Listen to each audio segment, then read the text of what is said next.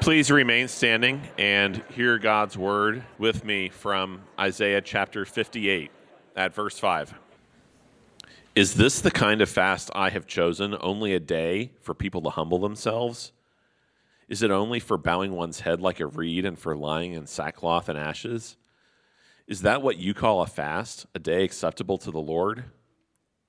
Is not this the kind of fasting I have chosen, to loose the chains of injustice and untie the cords of the yoke, to set the oppressed free and break every yoke? Is it not to share your food with the hungry and provide the poor wanderer with shelter, when you see the naked to clothe them and not to turn away from your own flesh and blood? Then your light will break forth like the dawn, and your healing will quickly appear. Then your righteousness will go before you, and the glory of the Lord will be your rear guard. Then you will call, and the Lord will answer. You will cry for help, and he will say, "Here am I." If you do away with the yoke of oppression, with the pointing finger and malicious talk, and if you spend yourselves in behalf of the hungry and satisfy the needs of the oppressed, then your light will rise in the darkness, and your night will become like the noonday. The Lord will guide you always. He will satisfy your needs in the sun-scorched land, and will strengthen your frame.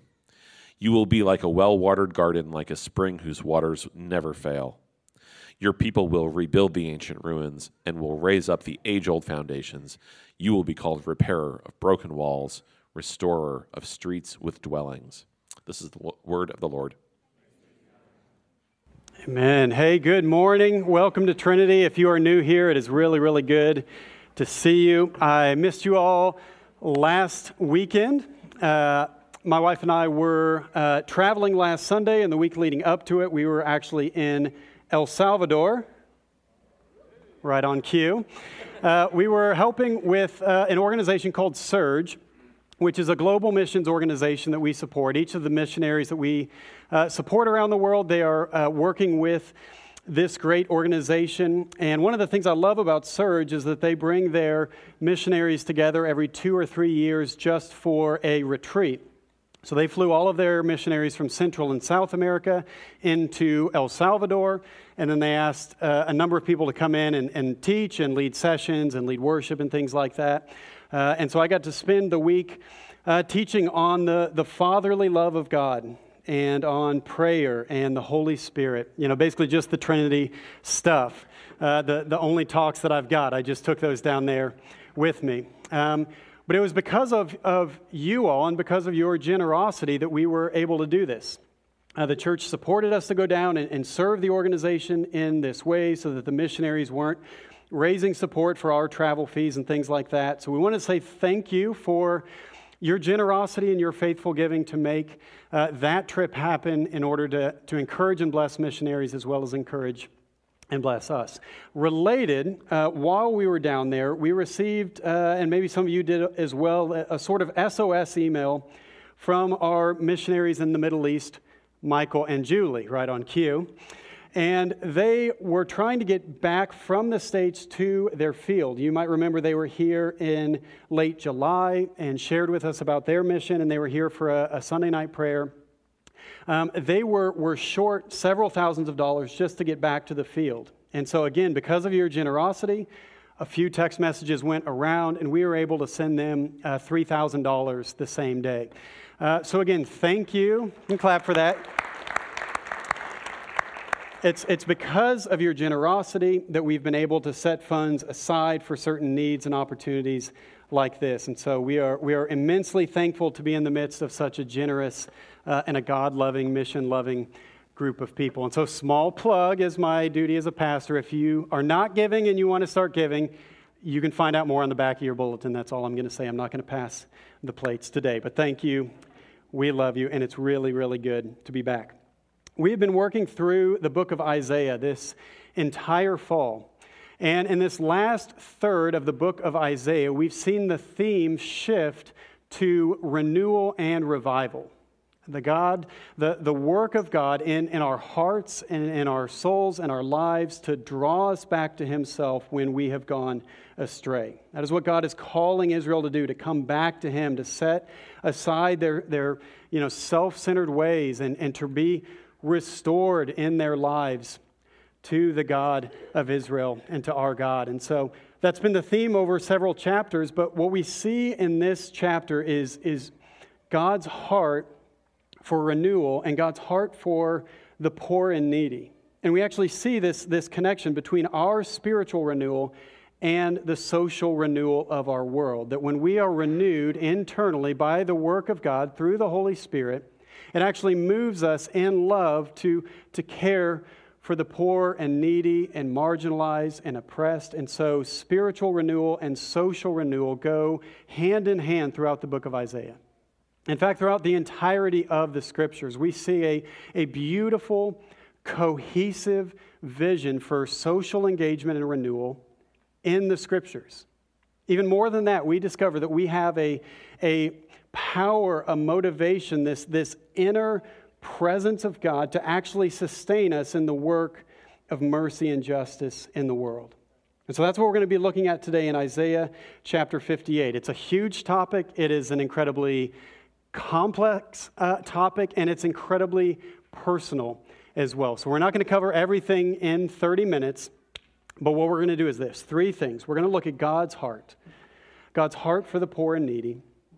Second, we're going to see how Jesus actually fulfills the call of Isaiah 58. And then third, we're going to look at how our spiritual renewal is meant to lead us to love and concern for the poor and needy. Our spiritual renewal happens for the sake of others' renewal as well. So let me pray for us and we'll get right into the passage today.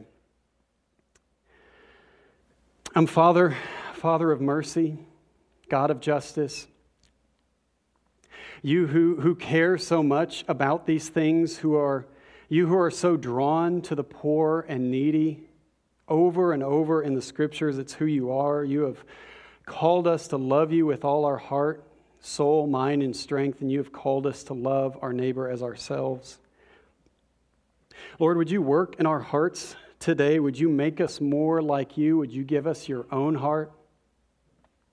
Lord Jesus, would you show us through your own ministry, your teaching, your miracles, your healings, those you chose to follow you, would you show us your heart for the poor and needy? Would you show us that we ourselves are the poor and needy? And Lord, I feel a measure of weakness this morning and just fatigue from travel and a bit of just general weariness and weakness and yet know that it's your word that is going forth this morning. You say in Isaiah 55 that your word goes forth and it doesn't fail to bear fruit. And so that's what we ask for this morning. Would you speak your comfort and your peace and your healing through these words, God? We pray in Jesus' name. Amen. All right. And so Isaiah 58 is one of the classic texts where we can see God's heart for the poor and needy. And we've been going through Isaiah, and so you know the context, but I'll just remind you that this is about 700 years before the birth of Christ. Israel is living in the land. They are in the promised land, and yet they are not free. They are actually enslaved in their own place. They are under foreign rule, and they are being oppressed, and they're crying out to God about their oppression. And yet what we see in these first 3 or 4 verses is that they're also oppressing one another. So the very thing that they're crying out to God to be released from, they're actually doing in their own midst. They're actually oppressing the poor and needy and marginalized in their own community. And so God has been revealing his heart to his people through the prophet Isaiah. And in the first 3 verses, God's essentially saying, you are seeking me. You say you're seeking me, but you've actually forsaken me. And Israel responds, but we're still going to the synagogue. We're still doing this stuff. We've even been fasting. And then God responds in verse 5, is this the kind of fast that I have chosen? Only a day for people to humble themselves? Is it only for bowing one's head like a reed and for lying in sackcloth and ashes? Is that what you call a fast, a day acceptable to the Lord? See, God is not impressed with their religious activity, all that they're doing. They're going to the temple, their observance of the Sabbath, even their fasting, because they're doing it for themselves. They're doing it in a way that their hearts are still far from God, and they're doing it because they simply want to get things from God. They're being good, religious, spiritual people so that they can get blessings from God to keep going about life in their own way. We often call this performative spirituality.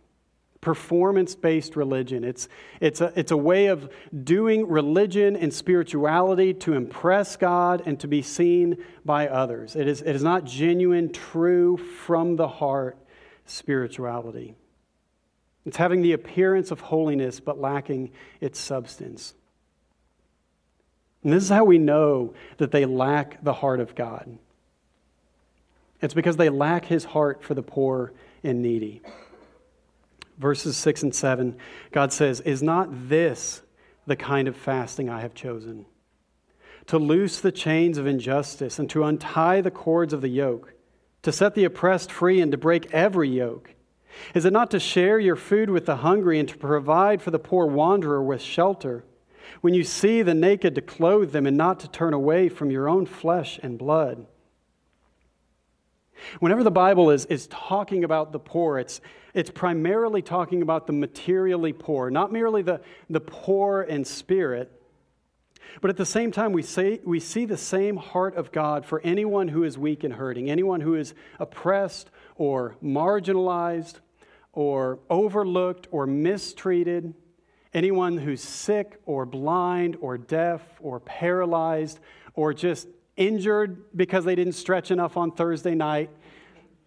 Anyone at all that is close to the end of their line and the end of their rope. Anybody who is deeply aware of their need, who feels like they have no power, have no strength of their own.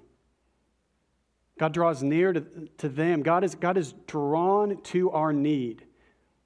I think He's drawn to our need even more than He's drawn to our faith, or our ministry, or our goodness, or our obedience. He is drawn to those who have great need, drawn to those who are aware of their great need.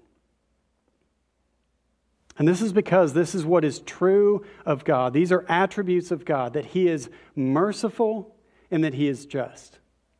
The Scriptures say this, that He is the God of mercy and He is the God of justice. And these are two categories we actually see in Isaiah 58. The first one is mercy, and Isaiah gives us 3 examples of what mercy is: to share food with the hungry, to provide the poor wanderer with shelter, and to clothe the naked, to provide essential resources to those in need, to relieve the immediate suffering of those in our midst.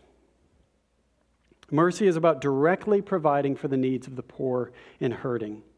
In our own community, this could look like providing financial help to another member. It could be opening your home to a friend who's lost their job. It could be buying a homeless person a meal, paying for medical bills, and so on. This is the heart of God to relieve the suffering of everyone who's living in a broken world. The second category is justice. Justice is actually going one step further than mercy. It's not just helping and drawing near to those in poverty, but it's helping people out of poverty. Verse 6 says that we are to loosen the chains of injustice, to untie the cords of the yoke, to set the oppressed free, and to break every chain. This is what we often call restorative justice, justice that restores the lives of marginalized people. It's not merely meeting the direct needs, but changing the conditions in which people live, uprooting the injustices and broken systems that keep the oppressed oppressed, that keep the sick sick. And so Isaiah 58 shows us both things, God's heart for mercy and God's heart for justice. One of the things I see in myself, and I see it all across Christianity, even in good, well-meaning believers, that we often see God's heart for the poor and needy and see His heart for mercy and justice. And we immediately feel that call, and we try to build our energy up, and we go and do likewise. We are going to go and extend the mercy and justice of God. And that's a great, great impulse, but it's actually not the right next step. We are actually not the ones who fulfill the call of Isaiah 58. We are not the ones who will meet the needs of the poor and needy. And so the second thing is how Jesus fulfills this call. Israel was supposed to be the Son of God, the child, the offspring of God, to fulfill all of His promises, to fulfill His law, to obey it, to be a blessing to the nations. And yet they weren't. They could not keep the law. They could not bear God's image in terms of their love for the poor and needy. And nobody could. We couldn't. Nobody could do all of that. And so God sends His own Son. Jesus Himself is drawn to great need. And so anytime you think about the poor and the needy in the Scriptures, our first impulse should not be, how can we help those people? Like, how can we go out of our way to help those poor and hungry people? Our impulse should be to realize that we are the poor people. Like, we are the hurting people. We are the ones who need mercy. We should not first try to be like Jesus in helping the poor, but to be the kind of people that Jesus helps. To not reach down to help the poor, but to be the kind of poor person that God reaches down to help through Jesus. In Luke 4, we see Jesus in Galilee worshiping in the temple. He's just begun His formal ministry. And He goes forward and He takes the scroll of Isaiah and He unrolls it and finds Isaiah 61. And He stands up and He reads the first few verses. The Spirit of the Lord is on me, because He has anointed me to proclaim good news to the poor. He has sent me to proclaim freedom for the prisoners and the recovery of sight for the blind, to set the oppressed free, to proclaim the year of the Lord's favor. And Luke says the eyes of everyone in the synagogue were fastened to Him. And Jesus said to them, today this scripture is fulfilled in your hearing. I mean, it's like the ultimate mic drop in that moment. It's in fact such an intense moment that they drive Him out of the synagogue and try to throw Him off of a cliff, and he scoots out somehow. He just slips right through their midst. Not long after, Jesus is doing ministry in Judea. In Matthew 11, and the disciples of John the Baptist come to Him. John is in prison, and he sends his disciples with this question: are you the Messiah? Are you the one that we've been waiting for? John's in prison. He's suffering. He knows he's near death. He thinks Jesus is the one. He's got all the promises, but he needs to be sure before he dies. Are you the one, or should we wait for someone else? Jesus responds like this: go back and report to John what you have seen. The blind receive sight. The lame walk. Those who have leprosy have been cleansed. The deaf hear. The dead are raised.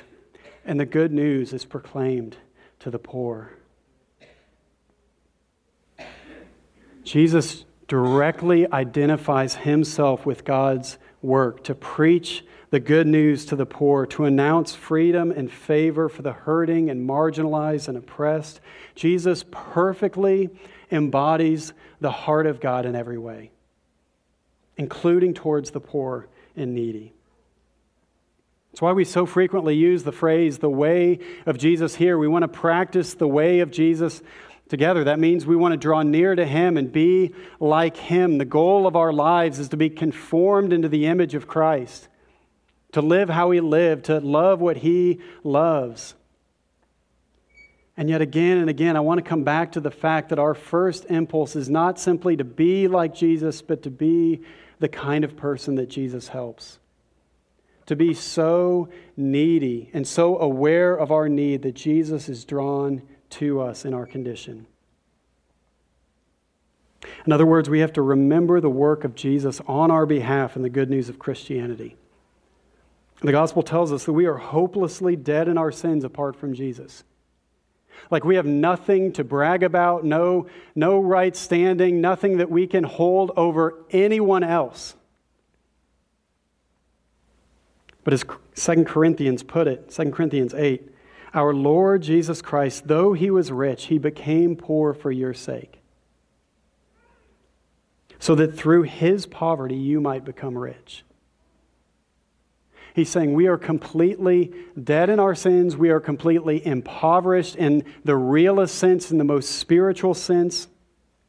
And it required Jesus' very life to become completely poor in order to transfer His riches, His eternal riches to us. That's the good news of Christianity, that we brought nothing to Jesus except our need and our lack.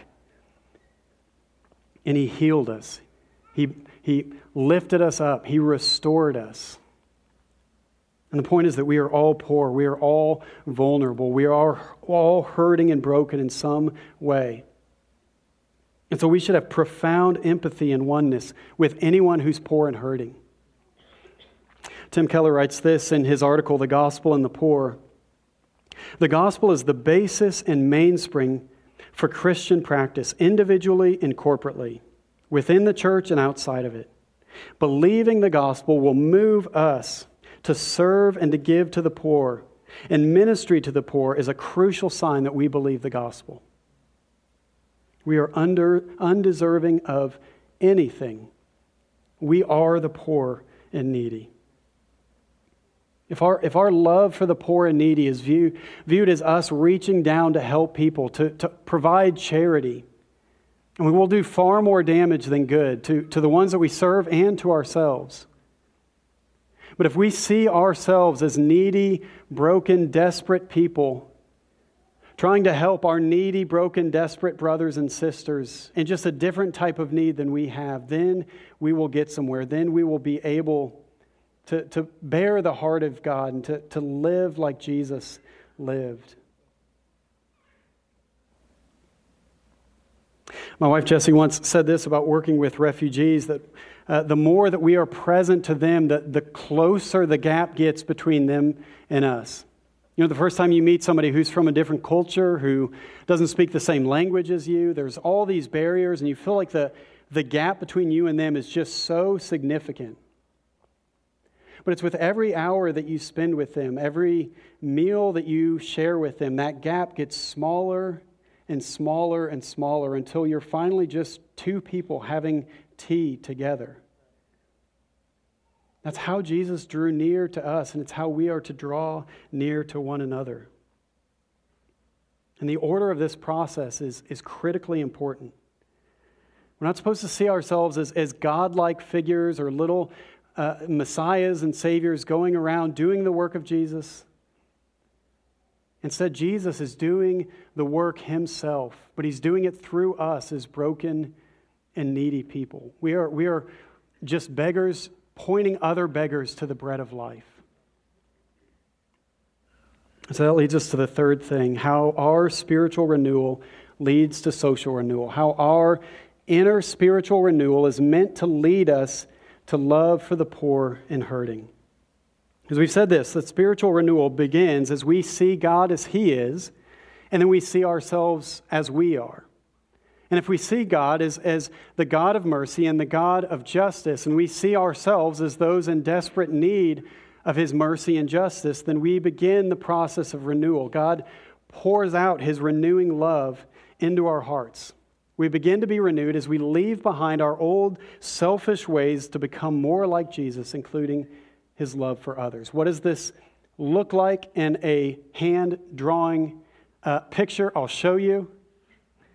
Right on cue. Spiritual renewal leads us to social renewal.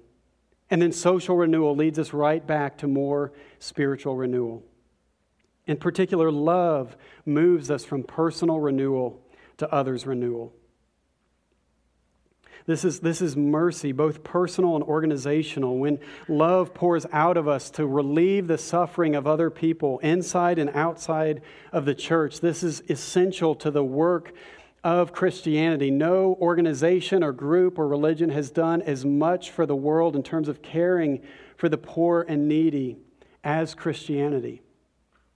When we were in El Salvador, almost every single person that we met, each one of those missionaries that's serving all over Central and South America, almost every single one of them was a doctor, nurse, counselor, therapist, speech therapist. And they had chosen to use their profession and their education in a place where it was most needed. on people who had chosen to give their lives away. And rather than take the large incomes that could come with these careers, they were actually raising support in order to go and establish hospitals and clinics and counseling practices in places where there was nothing before. The only possible motivation for that is love. When God pours His love into our hearts to the extent that it just flows out of us into the lives of other people, those in the church and those outside of the church, only love can sustain that kind of ministry. And the second thing is that mercy and justice, this social renewal, it actually leads us back to spiritual renewal. It actually leads us back because it forces us to be more dependent on the Holy Spirit, more dependent on the presence and power of God. And there's this beautiful promise that God makes in Isaiah 58. You see it in verses 8 through 10. He says, if you do all this, if you serve the poor and needy, if you give your life away, then your light will break forth like the dawn. Your healing will quickly appear. Then your righteousness will go before you, and the glory of the Lord will be your rear guard. Then you will call, and the Lord will answer. You will cry for help, and He will say, here am I. These are among the biggest, most significant, most all-encompassing promises of God anywhere in the Scripture. And they're for God's children who give their lives away for one another, especially the poor and needy and hurting. As you work for the good of others, it drives you back to the Father in prayer and renewal. We were having lunch with one couple in the afternoon. Each afternoon we just sat with the missionaries and we're getting to know them and hearing their stories. And this particular couple had decided to retire in their early 60s and move to inner city, Guatemala City. And the husband was a pediatrician, and he was setting up a clinic for homeless drug addicts.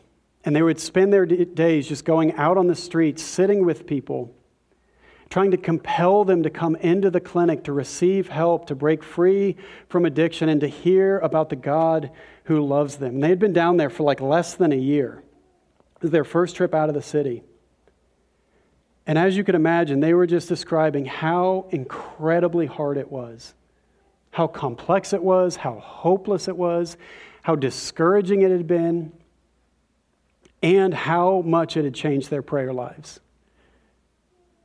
And so it just goes to show, if you want to increase your prayer life, if you want more power and dependency in your prayer life, all you need to do is move to Guatemala City and invest your lives in the streets and among the homeless and needy addicts. The more you pour out your life on behalf of other people, especially the neediest in our midst, the more you will realize how needy you are, how powerless you are apart from God's Spirit. You'll be driven over and over and over back to prayer. And so what does it look like for us? For us here at Trinity in this moment, in this community, what does it look like for us to move from spiritual renewal to the renewal of others? How do we pour out our lives, as God says in Isaiah, for the good of others? Just a few particular things come to mind. First of all, if you're not involved somewhere, just start anywhere. I love the old quote. It's a famous quote by General Patton. He says, "A good plan violently executed now is better than a perfect plan next week." I just think for us, we can get so, I think rightly so, we can want to do things well. We can want to do things perfectly in a way that doesn't harm or hurt anyone, that we can actually become immobilized, just waiting for the perfect opportunity, trying to put together the perfect plan, trying to make sure that we've done everything just right so that we will have the perfect ministry or organization or place to serve, just the right spot for us, that years and years can go by and we're still not actually doing anything. I believe in really carefully planned works of mercy and justice. But the most important thing is identifying with those who have different needs than you and loving them and pouring out your life for them. If you're not involved somewhere, just get started anywhere. You can talk to your community group leader, Pastor Cam, Pastor me. You can talk to any of us. We've got partnerships with refugee care, at-risk mothers, jail ministries, adoption care, so many things. Just look to get started somewhere. And then second, to beware the impulse of doing something great and super visible. You know what I mean by that? Yeah. This is such a big, I think, issue for us in our culture because we're a pro-mercy, pro-justice culture. You can get credibility and status and popularity just by serving the poor and needy. That's not true in every society and culture and generation. We have to resist the temptation to do something great, do something big and visible to be seen by others. I'm talking to the entire American church here. I think the church and their desire to do some of this good work, it's gotten wrapped up in a desire to also be like image-oriented and success-driven. And so we would love to go and serve in the hardest parts of the city and to take care of the poor and needy. And we want to make sure there's a photographer there. And we're going to post on social media all throughout the day.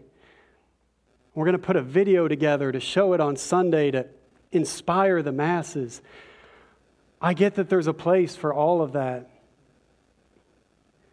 But man, beware the impulse. Matthew 6, Jesus says, beware doing your righteousness to be seen by others.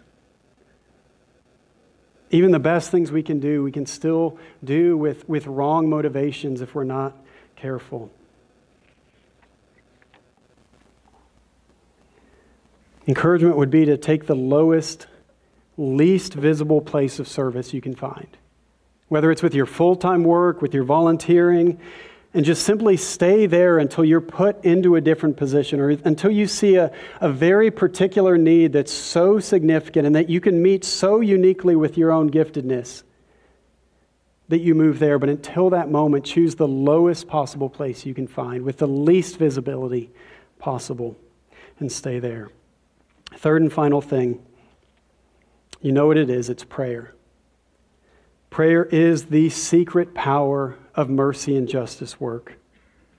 This is complex work, it's demanding, it's tiring, it's costly, especially if you see yourself as some sort of little savior coming in to help others. It's so easy to rely on your own energy and intellect and education and skills, and that is a sure recipe for exhaustion and burnout. But prayer keeps us tethered to the power and presence of God. When we realize we are the poor and needy, that we are both receiving and extending the help of Jesus to one another, the pressure is off then. We don't have to create the perfect program or the perfect role or the great organization. All we have to do is enter a place of need and prayerfully serve. Prayer both protects us from thinking that we're too low and too needy to do anything worthwhile, and it protects us from thinking that we are too busy and important to get engaged with the needs of other people. It's part of why Isaiah 58 frames all of this in terms of fasting. Our hunger, our lack, our total dependence on God, our incredible need for the bread of life. Remember, Jesus came to earth to identify with the poor. Think about it. He was born in a feeding trough. He was raised by a poor family. This same Jesus, who according to Tim Keller rode into Jerusalem on a borrowed donkey, spent his last evening in a borrowed room. And when he died, he was buried in a borrowed tomb. His tormentors cast lots for his only possession, his robe, because he had been stripped of everything else. Jesus, though he is eternally rich, he became nothing for us. He took on complete and utter poverty on the cross so that he could give us his very righteousness, his own life. On the cross, he had nothing left. He had no one left. He was poor in every way. And as Keller says, once you see Jesus like this, you will never see the poor the same again. God is inviting us into Christ-likeness.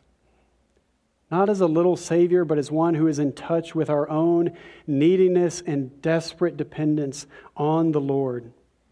He's inviting us to be renewed in our thinking about ourselves and about others, and to develop His heart for the poor and needy. This is one of the biggest, boldest promises in all of Scripture. If you spend yourselves on behalf of the hungry and satisfy the needs of the oppressed, then your light will rise in the darkness, and the Lord will guide you always. Let's pray.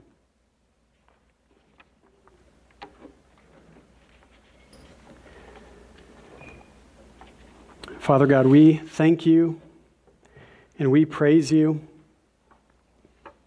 for who you are, that you are a God of justice and mercy, a God of faithfulness and unfailing love,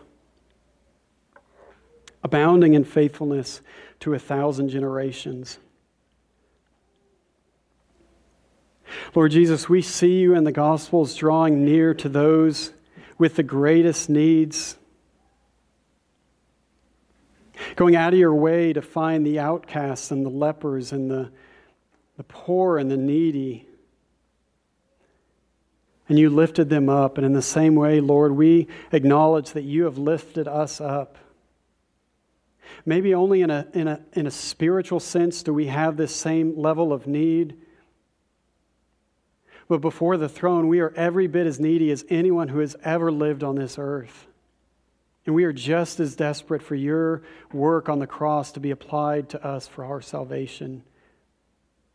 Father, would you forgive us? Would you forgive me for so frequently forgetting this?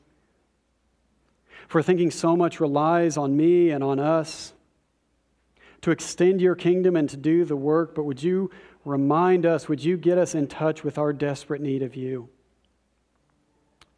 And Lord, this church is so full of your Spirit, so full of your desire to love the least of these and to care for one another. Would you just unleash this Spirit in our midst, that we would be a people of both deep brokenness and a deep heart to serve one another in our community.